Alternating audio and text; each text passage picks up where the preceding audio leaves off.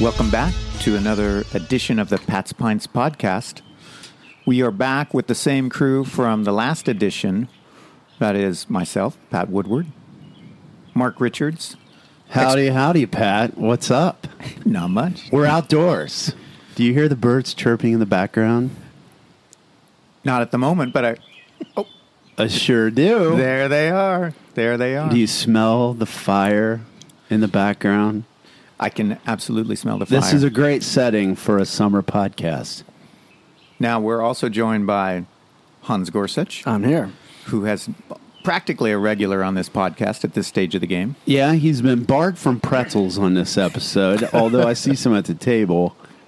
And our guest of honor today, coming back from the last podcast, Chris Mercerhill, Canadian expat, because today we're going to dive into the world of Canadian beers. Gretzky across the line feeds Messier. Messier back to Gretzky. Top shelf. The goal. Well done. Thank you. Nice, nailed it. Thank you. That sounded very Canadian. Beauty.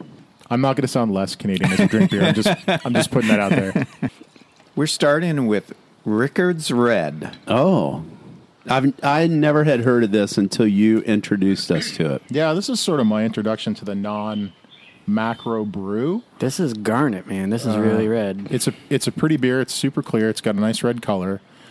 Growing up, when you move past your Molson Canadian and your Labatt Blue, or when you decide not to make or a Laker, which is like a buck a beer, cheap beer, this was sort of the entry point into non-yellow lager beer for me, and I think a lot of people too. So this beer is sort of, I think, a gateway to craft beer for a lot of people, and it certainly was for me. It is a craft brewery named Rickards, which has been purchased by Molson. Molson Coors, Miller Coors, that's the whole sort of corporate tanglement there. But it's a great beer that you can find on tap, as soon as you touch down in the airport. Pretty much any bar or restaurant you go to with 8 or more taps, this is going to be one of them, kind of a thing. So it's a tasty beer. It's a good place to start. How many loonies would one cough up for a sixer of this? A sixer of this, you'd probably be looking at a fistful of loonies. It'd be maybe $12, $15. I don't know. Fistful of loonies. Yeah. I think that'd make it good Canadian Western. Yeah, you've never seen Fistful of Loonies? No, I'm down though. Oh, man. Could you expect beer to cost $12 or $15 per six-pack? Yeah, I mean, free healthcare ain't free, so the taxes are a little higher. Okay. Prices are a little higher, generally. We have a lot of 16-ounce cans that we're going to sample later on. These would probably go for about $3 a piece. Reminds me a little bit of like Killian's Irish Red or something like that. I would agree. Kind of maybe a little more malty. And dry with some good bitterness at the end. Yeah, not super sweet Yeah. with that malt character. It does have kind of a rich malt character and matches its hue. But yeah, it's real pretty. It's I always describe it to people as if you drink this beer out of a dirty glass, it's like drinking Killian's. perfect. So there's one less sponsor, Pat. Yeah, that's okay. We've got so many sponsors that we can afford to lose a few. I know, like that guy across the fence. He's still looking at us. In the whole Miller, Coors, Molson triumvirate of imperialism, who merged first? Do you know? And I don't really know how Miller Coors works in this country, but I believe Molson is the head of that particular food chain. Then AB InBev bought Labatt, which is Labatt Blue. Those are sort of the yin and the yang Right. of Canadian macro brews. So those are sort of the big two. Interesting story to me, and maybe the people at this table, and maybe nobody else, but that's okay. They've made Rickards Red for decades, and they came out with a plan to make other beers as well. So for a while they were making a honey brown. They made a Rickards White, which was really tasty. It was kind of a Belgian wit kind of a thing. Okay. It came out right around the time Blue Moon was really kind of increasing popularity. And I had a couple head-to-head, and I was like, this tastes to me like the same beer. And when you think about them being corporate cousins, that Coors owns Blue Moon, right? It's there was probably a little recipe share in there somewhere. So it could be the same beer in a different package. Could very well be the same beer. Yeah, I wouldn't doubt it. It's a nice beer. It's a fine beer. Yeah. Also, speaking of languages, on the front of this bottle, Now, Pat, I'm going to stop you right there because that's going to be you may encounter some French words during our time together. some of the things you said are a little bit like nails on a chalkboard. I'm not going to lie. So, yeah, all the labels, Canada's an officially bilingual country, so all the labels are in English and French. Stick to the English. Yeah, stick to the English. I will try to do that. Okay, we would all appreciate it. Merci beaucoup. Don't even. Now,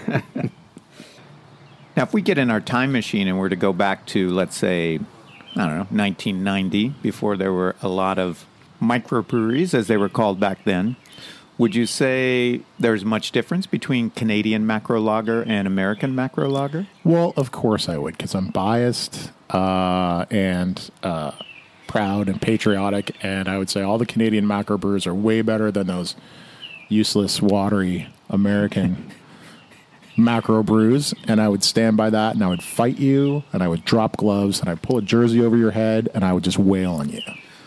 Do you have a favorite Canadian macro brew? Do I know? Did I? Maybe. I probably went more Molson Canadian than the Molson Canadian. Yeah. I went through a phase where I was all about Molson Canadian. It had a maple leaf on it. I mean, yeah, it's patriotic. Nothing more Canadian than that. That's it. When we bought our current house in Clintonville, we did the whole house hunt thing and went all over the place, and it was difficult to find a house we liked, and went down to the basement of our current house, and I found a bottle of Molson Canadian sitting on the electrical box, and I was like, well, it's a sign. It's a sign. This is home.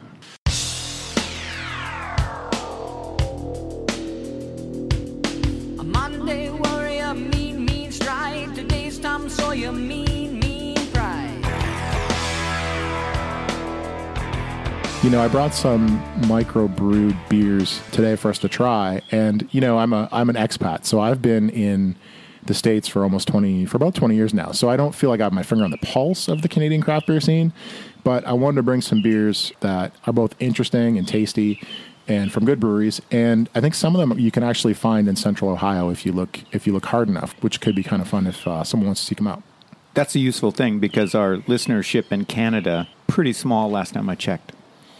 My mom listens to every episode, and she's a big fan, and she procured these beers for us. So this is the one that's going to blow up, right? Well, Mrs. Mercer Hill, I think she could be instrumental to us breaking through north of the border. That's it. I mean, she's huge on social media. When she pops this one, it's a matter of time. Brace yourself, Pat. You think you got people climbing over the fence now? I mean, look out. Now, maybe you can tell the listeners what part of Canada you're from and where your mom lives now. Is that the same place? Yeah, well, I was born in Toronto and then raised in Burlington, which is kind of a suburb of a suburb of a suburb kind of thing. 50 kilometers, 33 miles to the west, right along the Lake Ontario. And in fact, one of the breweries we have today is Nickelbrook. They're from Burlington, Ontario. And my mom is really fantastic. One of the things that she does is she says, "Hey, I'm coming down for a visit. Do you want any beer?" And I say, "Yeah."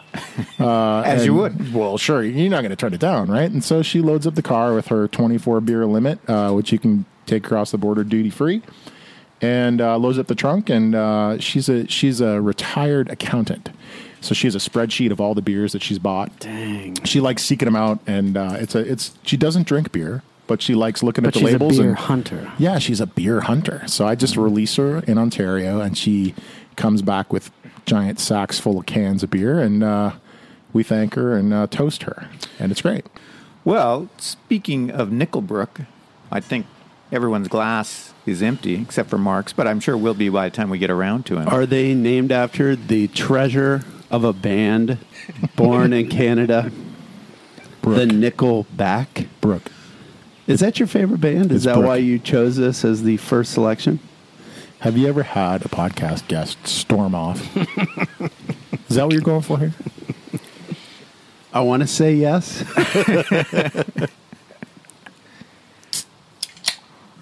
Yeah, so which one did you pick here, Pat? This is the Duplicitous Citra Dry Hopped Sour Beer. 4% alcohol by volume, 0 IBUs, it says. So Well, you don't want to get a lot of bitterness when you're throwing it in with the sour, do you? that's fair. So Nickelbrook, I believe, started in Oakville, Ontario, kind of bounced around, had a couple of different names before they settled on Nickelbrook.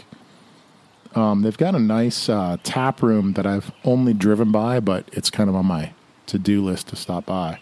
Our Canadian craft brewery tap room is pretty similar to in the U.S. Does almost everyone have one? it's fairly common for a brewery to have a tap room. We should talk maybe briefly about distribution. In Ontario, every province does it differently. In Ontario, the macro breweries own something called the Beer Store, which is kind of the only place you can buy beer. There's also a provincially operated liquor store called the LCBO, the Liquor Control Board of Ontario. And so microbreweries have found their way into selling beer there, presumably because they've sort of been elbowed out of the beer store by the macrobreweries. Recently, there's been some changes in the beer store, and that's kind of going away or changing significantly, and you will be able to find beer for sale in other places. I think distribution is probably one of the limiting factors of the growth of Canadian craft beer, because a lot of, bar and grill restaurants, you go down the street, you get a burger, and you look at the tap list, and it's 8 macro brews. And it might be something like Rickards Red, which doesn't look like it, but is owned by one of the big 3 or whatever type of thing. So I find it harder to find microbrews just at a local restaurant place. Whereas in Central Ohio, you go to a restaurant and you get your Bud and your Miller Lite or whatever. But then there's also like, oh, these 2 from this local brewery and this one from this. It's just more common on the tap list to support the locals, and I don't see that a lot in Canada yet. But you're not going to grab them at the grocery store, and you're not going to get them at the gas station. Correct. Not currently, although I think that is on the verge of changing, which will be mind-blowing. We've all seen Strange Brew, I think, right? That scene where they wander into the beer store, and there's the conveyor belt on the right for empties, and those go into the back, and you tell the guy what you want, and out they roll on the other conveyor belt. I mean, I've been to beer stores like that where you don't see the product because the product's on the list, and there's no advertisement because there's no competition. It's really kind of crazy. That's changed. There's a lot more hats and shirts and stuff, and wander in and pick them out and read the labels and stuff. But yeah, it's really been really constrained growth, certainly in Ontario and probably the other provinces as well.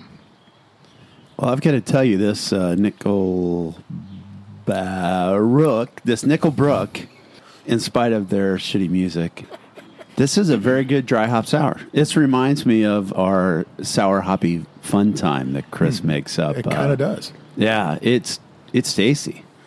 I like this a lot. It's very refreshing. It's a very tart beer, I will say. It's very tart. This isn't a little It's tart. sour. This is a sour. Yeah, This is very sour. It is. It's nice. I like it. Pretty straightforward on the sour. I would say there's not a lot of funk in it. So no, probably kettle sour. Probably. And fairly clean. Citra hopped. It's good.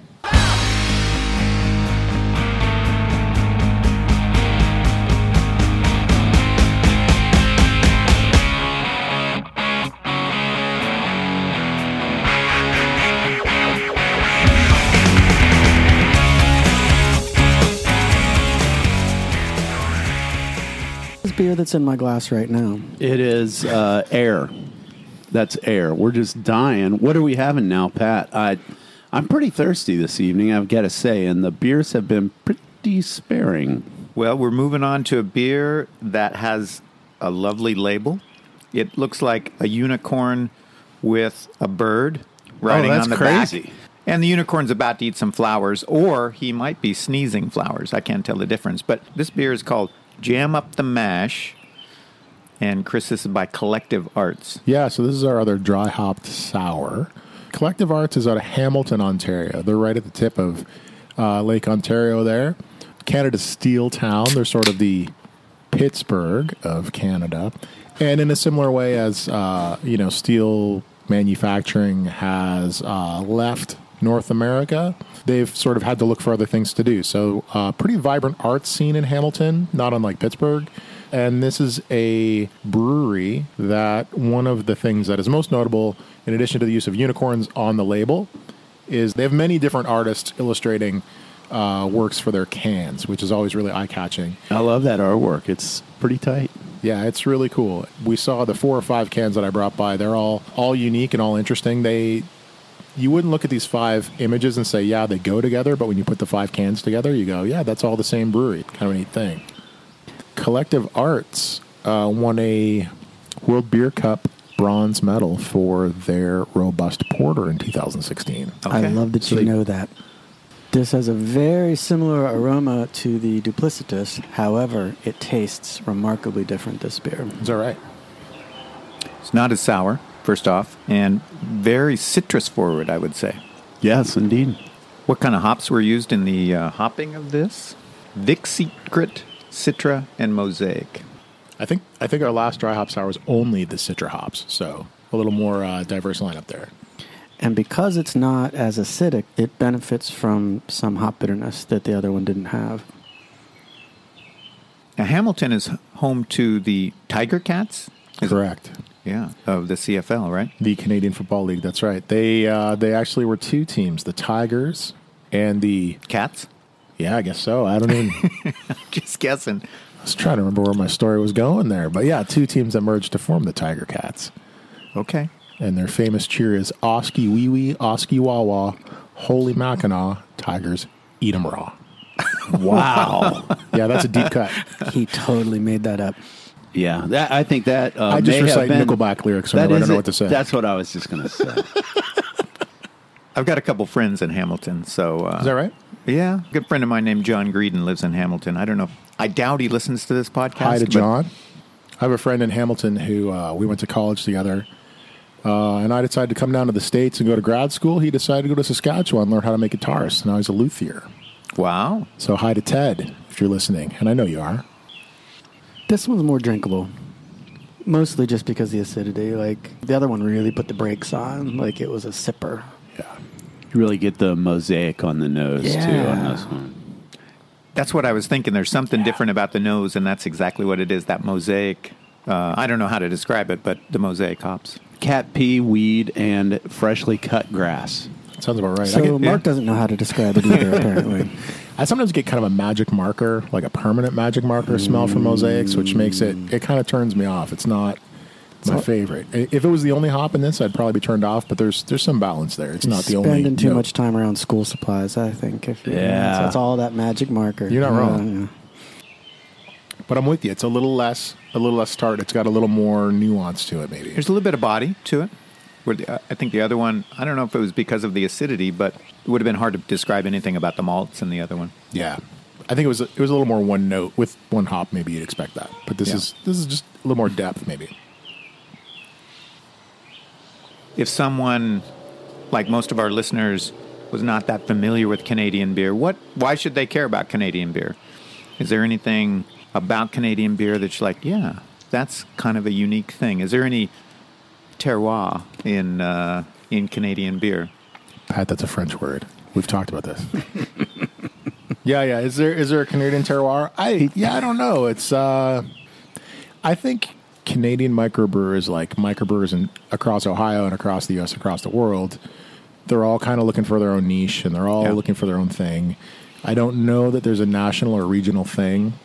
Yeah, I don't know. I think it's so new and so experimental that there's not necessarily anything necessarily that stands out as different.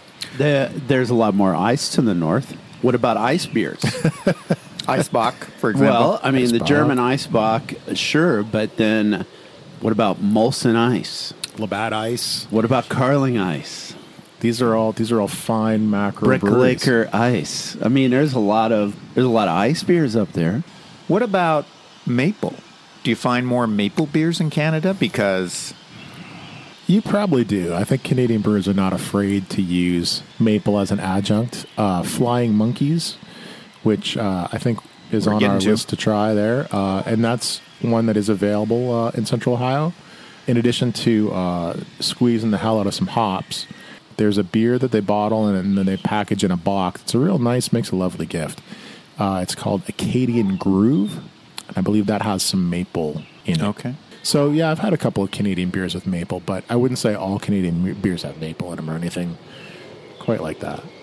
Well, that would be a little bit stereotypical, wouldn't it? If you Maybe a touch. Yeah. Maybe a touch on the nose. the maple Rauch beer, for example. Yeah. That doesn't sound terrible, though. It doesn't sound because bad. I'd be up for that. You got like the bacon and your maple pancakes. If you had the right kind of malt base, it could be like breakfast in a can. Yeah, who made that donut and bacon and... Oh, that was Rogue. Actually, on this last one, I think I figured out what's wrong with it. Found a mouse in the can. You trying to get some free beer? Well, like Mark- we had this party and a Mark, friend of ours. I think He was a cop. yeah, and he puked. He puked, and He told us to maybe come here and we could get some free I beer. think you and I need to take that can back to the brewery. Yeah, I think so. Let's go. I think For so. beer, you gotta Eh? take it to the Let's brewery. Now get out of here before I put the two of you in a bottle. Oh, This is where the DJ talks. Don't say anything. Okay.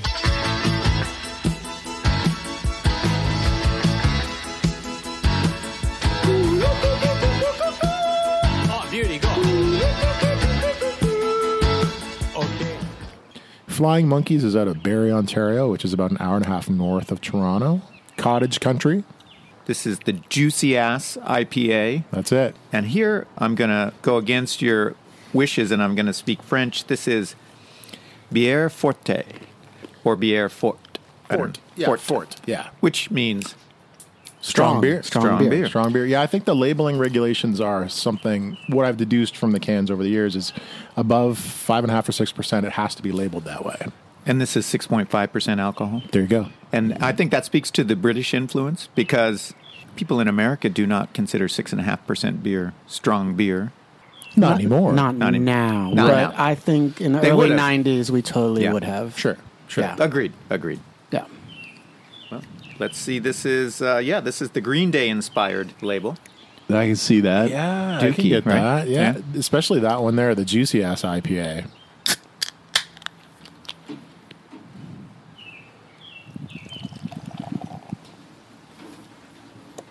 That's a lot of head, Pat. It is a lot of head. Well, I was pouring for audio effect. That's fair. I've got to say, it does look like every other beer we've had since the Rickards Red. The traditional Canadian beer color. Beautiful golden, hazy to the point of being opaque. This one has a pretty nice head, though, and that head is sticking around. Nice, creamy white head. Looks like this one's won some awards as well. If you had to tell someone, try one Flying Monkeys beer, would you have a recommendation? I don't know. I would say if you're looking for a hoppy beer made in Ontario, Flying Monkeys is gonna set you up. I think they've been pushing the hop envelope in Ontario for kind of a long time. They might have been kind of one of the early adopters. Optical Illusion was one of the first ones I was aware of. Has a really pretty bottle with like purples and greens, a little bit trippy. Okay. I think they're canning now, which you see down here as well. But I think they know their way around a hop buying, I would say. You can get Flying Monkeys here in Columbus, can you not? You can. Wylands, is that the only place, or have you seen it elsewhere? I know it's at Wylands, and so I don't have to look elsewhere. Maybe Fair- it's elsewhere, but Fair enough. why go anywhere else, right? You know, it's funny because Wylands does sell Flying Monkeys out of Barrie, Ontario. They do sell Nickelbrook out of Burlington, Ontario. And then this third brewery, the Collective Arts, I thought, I'll bring that one. It's a little bit different. Maybe you can't get it here. And 2 weeks ago, I saw them on the shelf at Wylands. So Wylands, get out of my head, man. Yeah, it's not the first time we've had that experience thinking we're getting some really strange esoteric beer that Pat's muled from the other side of the planet, and then we drive up the street and Wylands There it has is, it on the yeah. shelf. Hey, Wylands does a for great them. job. Good for them. I get in the aroma of this, there's really some mango-y, papaya, tropical fruit thing for sure. I like the mouthfeel on this one. Nice, soft, kind of almost creamy mouthfeel. Yeah, it's nice. Now, did your mom go to can releases? Will she go stand in line to get it the most fresh you can get? Tear a page off the calendar and stand. No, I don't know. She just heads down to the liquor store and pulls up the little spreadsheet, and you know, if I've thumbed up it on Facebook, she knows it's a good one. And I'm getting the feeling that Pat's going to have a pen pal by the time we're done with all of this. I think you might be right. It seems like there's so many jokes in here that I'm just having to abstain from Thank you. with respect to your mother. Thank you. I don't even know how you take this from these Americans. You know, Pat, you asked earlier if Flying Monkeys has a beer I'd recommend. Yeah. And they actually do. There's one that they make. I didn't see it available today. I don't have any on hand. But when I see it, I try to pick it up. It's a beer called Theoretical Zero. Oh, you mentioned this beer to me before. Yeah, I've had it a couple times. I've had it both schlepped across the border, and I've picked up a couple in Wylands. I'm not sure if it's seasonal or if it's they just didn't have any in stock. But it's called Theoretical Zero because it's entirely dry hop, post fermentation hop additions. So theoretically, there are 0 IBUs. There's 0 bitterness. Now I know scientifically there is some bitterness imparted in dry hopping, I think this has been a trend that we've seen in IPAs, moving from the balanced like bittering hops and aroma hops, and then more aroma hops, and then dry hopping, and then post dry hopping, and I mean to push all the way to just all the hops are dry hops. It's sort of the theoretical limit of how far that can go, and it's a really tasty beer. It's not a balanced beer. It's not bitter at all, which is how I like it, and I think it's a fantastic beer. We'll look for it. Do they grow hops anywhere in Canada, or is it too far north? I have never grown hops in Canada. Well, that probably settles the question, doesn't it? Yeah. I've never heard of Canadian hops. There's no there's not even a Sriracha Ace or anything like that. I think they're not at the right latitude. I think that's fair. Now, Southern Ontario is as far south as Northern California. They could grow hops there. So it could be, there are probably pockets, microclimates where it's possible, but I don't think there's a big hops growing region in Canada. I think it's mostly grain. A lot of malt. Yeah. A lot of malt. Canada malt malting is pretty big. Big time. Yeah. Right. Very big. And good quality malts, too. Yeah. Right there at the 100th meridian where the Great Plains begin. Exactly. If we're just going to drop tragically hip lyrics, I mean, I'm fine with that.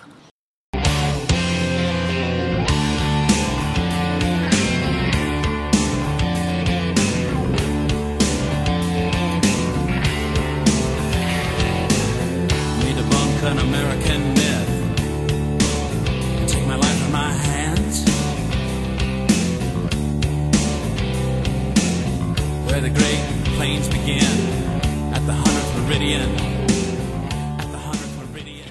I think this might be a point in the episode where we go off script a little bit, as though we had a script to begin with. For the first time so far. I was wondering when we were going to go slightly off script. I'm throwing my script away now. And the question is, what about your favorite Canadian musical artist? We can go around the table. Well, that's an easy one for me. We'll start with Hans, because I think, Hans, you got this right off the I already know it. That'd be Rush, without a doubt. What's your second? Beauty. Rush. Oh, that's good. Yeah, Rush Also is good. Rush. Man, I've got a lot of Canadian bands I like. Yeah. And really going into like I do know my second favorite. in the 80s, Moxie Frubus. Moxie Frubus Oh, is my that's right. second favorite I Canadian know you better than band. you know you. I would say first and foremost, after Rush, the fifth member of Rush, Kim Mitchell and Max Webster. Yeah.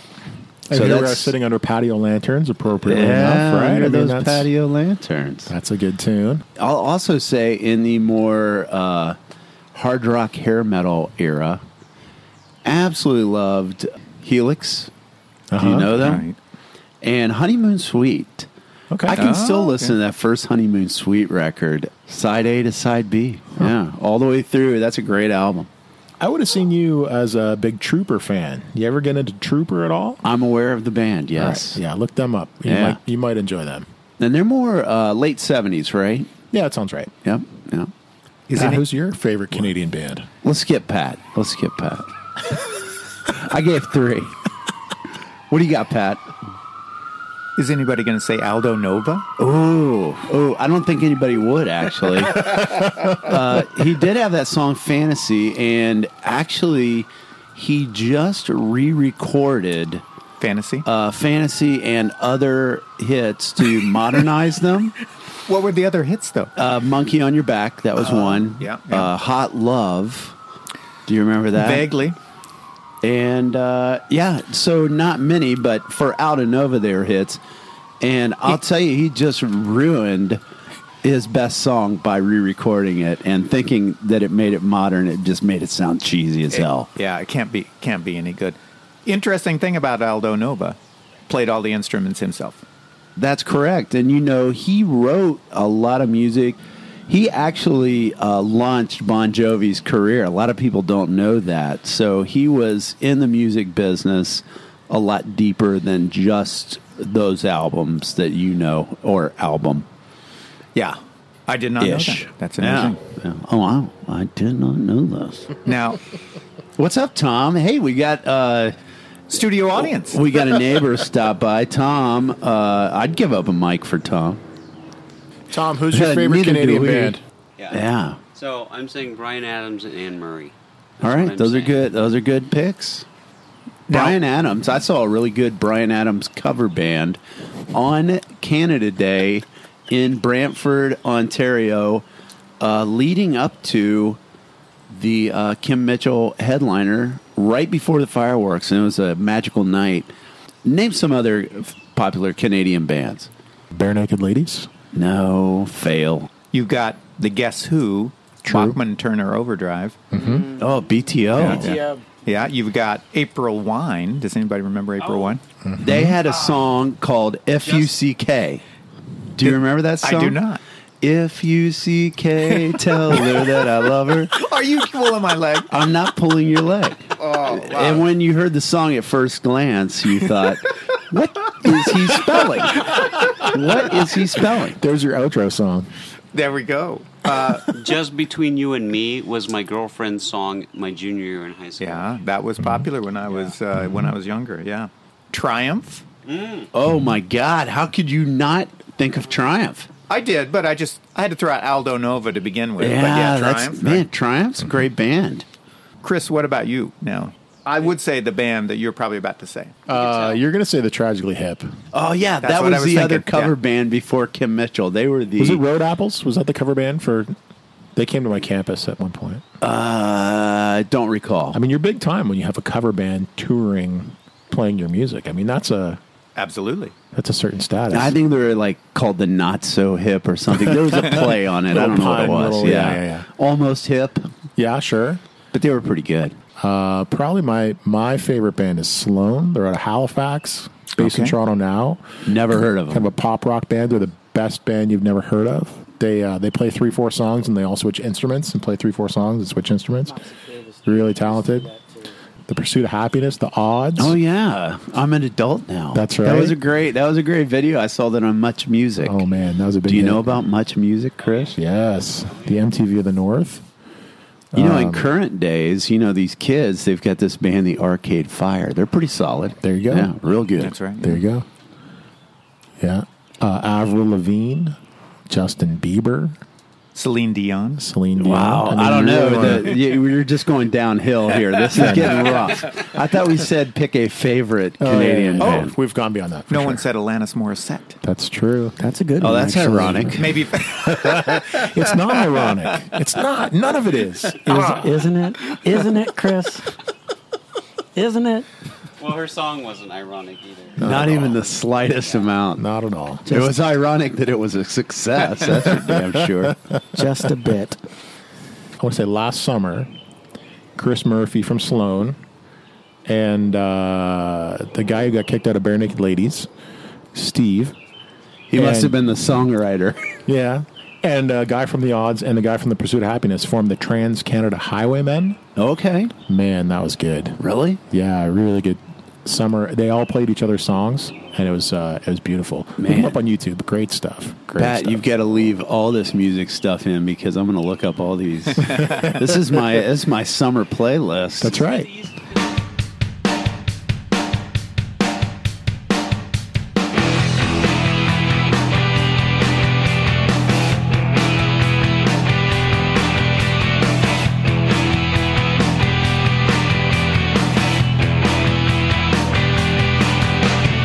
Well, I don't hate my parents. I don't get drunk just to spite them. I got my own reasons to drink. I think it's a apropos time to do a Canadian beer podcast because obviously the Canadians can make craft beer if they can win the NBA championship. That's it. Go Raptors. We the North. Just last night. Not by the time this podcast comes out, but we're in the wake of.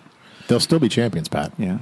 Did you do some celebrating last night, Chris? I slept through the fourth quarter, but I woke up to see the trophy get awarded, so that was good. All right. I couldn't quite make it, but it was pretty exciting. And then I got up this morning and just watched videos. I saw the guy who wrestled. He was walking down the street and the cops stopped him, and then the reporter stopped him, doing the man on the street bit. What do you think of the championship? And he's carrying a tree, and he said, "This is for Kawhi." And they're like, what is it? And they're like, well, it's for Kawhi. It's a housewarming gift. When he stays in Toronto and buys a house, this is a housewarming gift. So it's a Kawhi tree. Whoa. And he was pretty Interesting. deep into the celebratory Yeah. experience. So the reporter just kind of high-fived him and let him go on his way. But it was a big celebration. I was downtown Toronto for the 2 Blue Jays. The World Series victories. That's right. I was going to ask you because if we go back, I mean, obviously the Canadian teams have won the NHL a lot, but that's like Canada's sport, right? But baseball was the first kind of like American sport where the Canadians crashed the party, so to see speak. the banner flying north of the border. Well, it's kind of funny because a lot of American sports leagues call their championships the World Championships. Mm-hmm. Yeah. And sometimes That occasionally says a include lot, a Canadian doesn't it? team or two. So it's kind of fun that the Toronto Raptors are the world champions of American basketball. It's great. I couldn't say it better myself. All right. Now, I think it's time for another beer now. Indeed. And we are going to move on to, I'm thinking this was the first Canadian craft beer that I ever had. Okay. And probably one of their best-known beers. And this would be La Fin du Monde by Quebecois brewery Unibrew. Nice. Nailed it. This might be technically the first Canadian craft brewery beer that I had as well, given that, our initial craft brew experience was actually, secretly purchased by Macro Brewers, the Rickards Red. But I studied in Quebec for about 5 weeks, studied French at Université Laval. These were introduced to me, very noteworthy because there were the Bombers, which they still make. First beer I ever saw in a Bomber. The key thing to us kind of college kids out for this interesting cultural linguistic experience, let's try these crazy beers. And it was like, they're 9%. They're just ungodly. They're like double beers in double volume. Like La Fin du Monde is kind of, they're world-ending beers. But the key was, people said to me, don't drink these out of the bottle. Did you just say they were world-ending beers? Yes. Very nice. So the key was, because there's the layer of yeast, they're finished in the bottle, Yeah. not to drink them from the bottle because you'll slosh the yeast and you'll Yeah. kind of have that experience. So I vividly remember that being the first time I'd ever encountered anything like that, and it made an impression. And so I don't drink these from the bottle. I don't recommend that you do either. Carefully decanted. Indeed. Is it true that this brewery was actually named after a gentleman who had a connecting eyebrow that just went right over his nose? Not if you pronounce it correctly, it's not. Fair enough. Well, I'll tell you, it's funny when I think I first heard this in the U.S., several people said unibrow. I said it last night. I'm thinking, what is this? It comes out that way sometimes. Yeah. I've been What is slapping this? people left, right, and center. Are they just being mean to this fellow that started the brewery? What are they doing here? He's got an ugly mug, but he makes a tasty beer. Interestingly, this beer does not say Bière Forte. It doesn't say strong beer on it. Doesn't it? No, I can't find it anywhere on the label. Well, but of this- course, that could be because it was made for the American market. Also, a different provincial regulations. It could be the Ontario regulations could be. versus the Quebecois. The Quebecois, it's got to be really strong before they'll say it's strong. 9% is not really strong. Pat, these are people that smoke in church. They can't turn right on red, but tabernacle, they go right through it. I mean, 9%. I'm going to say visually, it looks like every other beer we've had this night. Every damn Canadian we have beer. had. Golden, hazy, a nice head that kind of dies really off after a clearly bit. white head. Lovely, but man, you stick your nose in the glass and it is a wildly different animal than what we've been experiencing so far. Yeah, this is not a hot bomb in any way. No, I mean, I can remember vividly the first time I had this beer. Somebody had recommended it, and I picked up a bottle. I don't know. My first thought was it's a bit like a Hefeweizen on steroids. Oh, no, I could see that actually. It does have a bit of a banana note to it. I agree, and it's got a really substantial malty mouthfeel to it. And despite the fact that it's 9%, you don't get an alcohol note. You don't have an alcohol burn. I don't get No. like alcohol when I stick my nose in the glass. I get a little bit in the mouth, but it's not. Yeah, I mean, it's it's not 9%. It's blended it's present, and but it's mellow not and- overwhelming. For such a big beer. One thing to be said about Unibrew is they have a house yeast that I think they use for most of their beers, and that yeast is now even like you can get it from White Labs. Oh, great. And maybe Y yeast. They make I can't remember what they call it, something like Canadian Trappist or something like that. Sure. That's not a small thing. I mean, there aren't that many breweries who can say that their house yeast is produced by one of the yeast houses. Yeah. This brewery is really, really amazing. Fin du Monde, the Maudit, Trois Pistoles. They have a whole bunch of them.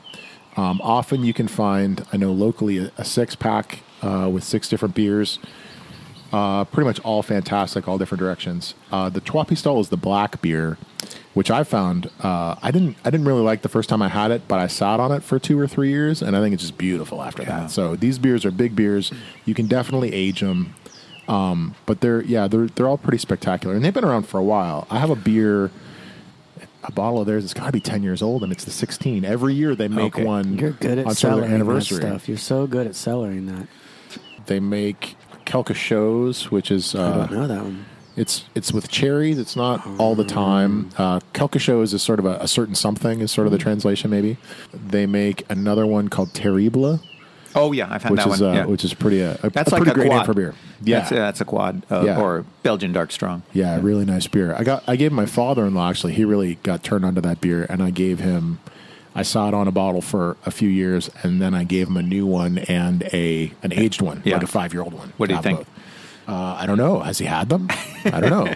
Report back. Tell me. How would you guys say this beer compares to? It was not so many episodes ago that we did Belgian triples, to the Belgian style triple. It compares exactly to one. Very similar, yeah. Yeah, I like it.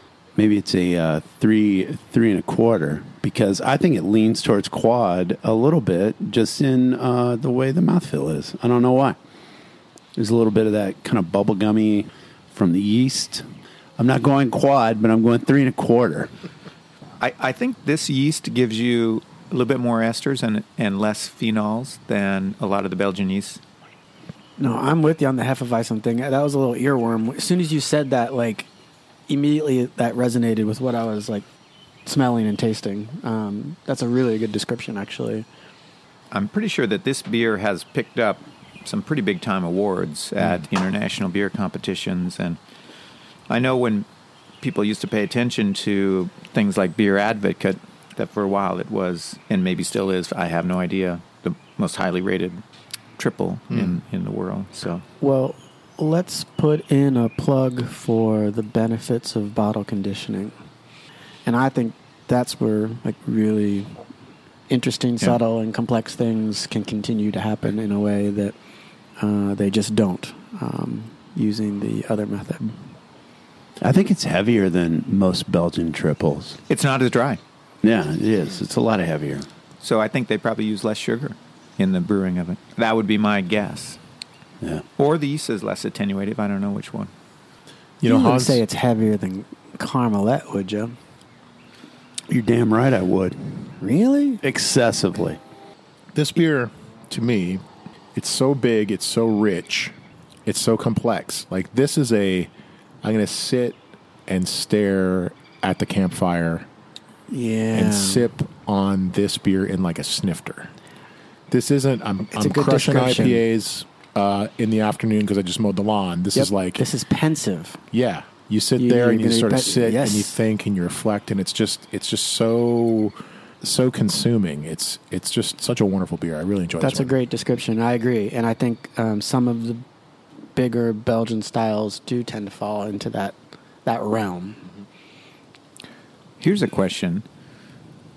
We're drinking the Unibrew, and we talked a little bit about the Dieu du Ciel, and both of those are breweries in Quebec. True. And they both harken back to sort of a Belgian-French kind of a brewing tradition. We drank a bunch of beers from Ontario, which were, I would say, in the American vein. Mm-hmm. Is that just is that a selective thing, or do you think there is more of a European influence on the brewing in Quebec than there is in Ontario and the rest of Canada, for that matter? Quebec is much more European facing than the rest of Canada, I think. Right. English speaking Canada is certainly that balance between American and British in a way. Toronto has been called New York run by the Swiss. It's sort of it's like a clean version of New York kind of thing. So, but Quebec is definitely has Europe much more on the mind. We're basing that on a sample size of 2 breweries. So Unibrew is pretty big. They distribute pretty widely. They're really good at what they do. Is that typical of Quebec brewing in broadly? I'm not sure. I'm sure there are, I don't know, but I'm sure there are microbreweries opening up in Montreal. Serving hazy IPAs. Serving sours, serving ciders. You know what I mean? Right. So, but I think you can point to Unibrew and say, yeah, there's clearly a connection, a cultural connection between what you're doing and Belgium. And that makes a lot of sense. I believe it may be time then to tell Chris, for the listeners, au revoir. A bientôt. See you soon. Yeah. It's great hanging with you. To the north. To the north. I'm going to return this bottle with the mouse in it, see if I can get some free beer out of this situation.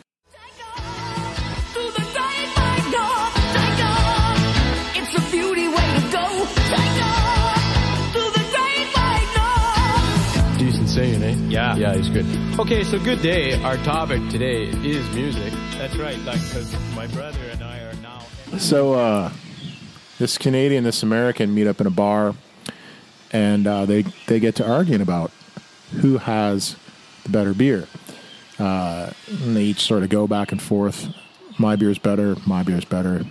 And the bartender overhears them and says, guys, I have a friend who works at this research lab, and he might be able to objectively answer this question for you. If you pick a beer, we can send a sample of each off to the lab and get them analyzed. They both agree to meet back at the bar with the results. So about a week goes by and the Canadian gets a letter. He messages the American. Off to the bar they go. They open the letter at the bar. It says, "Dear sir, thank you for submitting the sample. It contains some of the highest quality ingredients, brilliantly crafted to bring out the finest character in each. It's a crisp, clear, excellently made beer." The Canadian says, "Well, there you have it. Canadian beer is the best." The American says, "Well, hang on. We didn't get my results back yet, so we'll have to come back." About a week later, he gets his envelope. They meet at the bar. They agree to open the letter. And it says, "Dear sir, we regret to inform you that your horse has diabetes."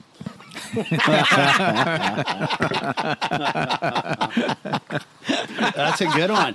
I like that one a lot. So yeah, Canadians are kind of proud of their beer.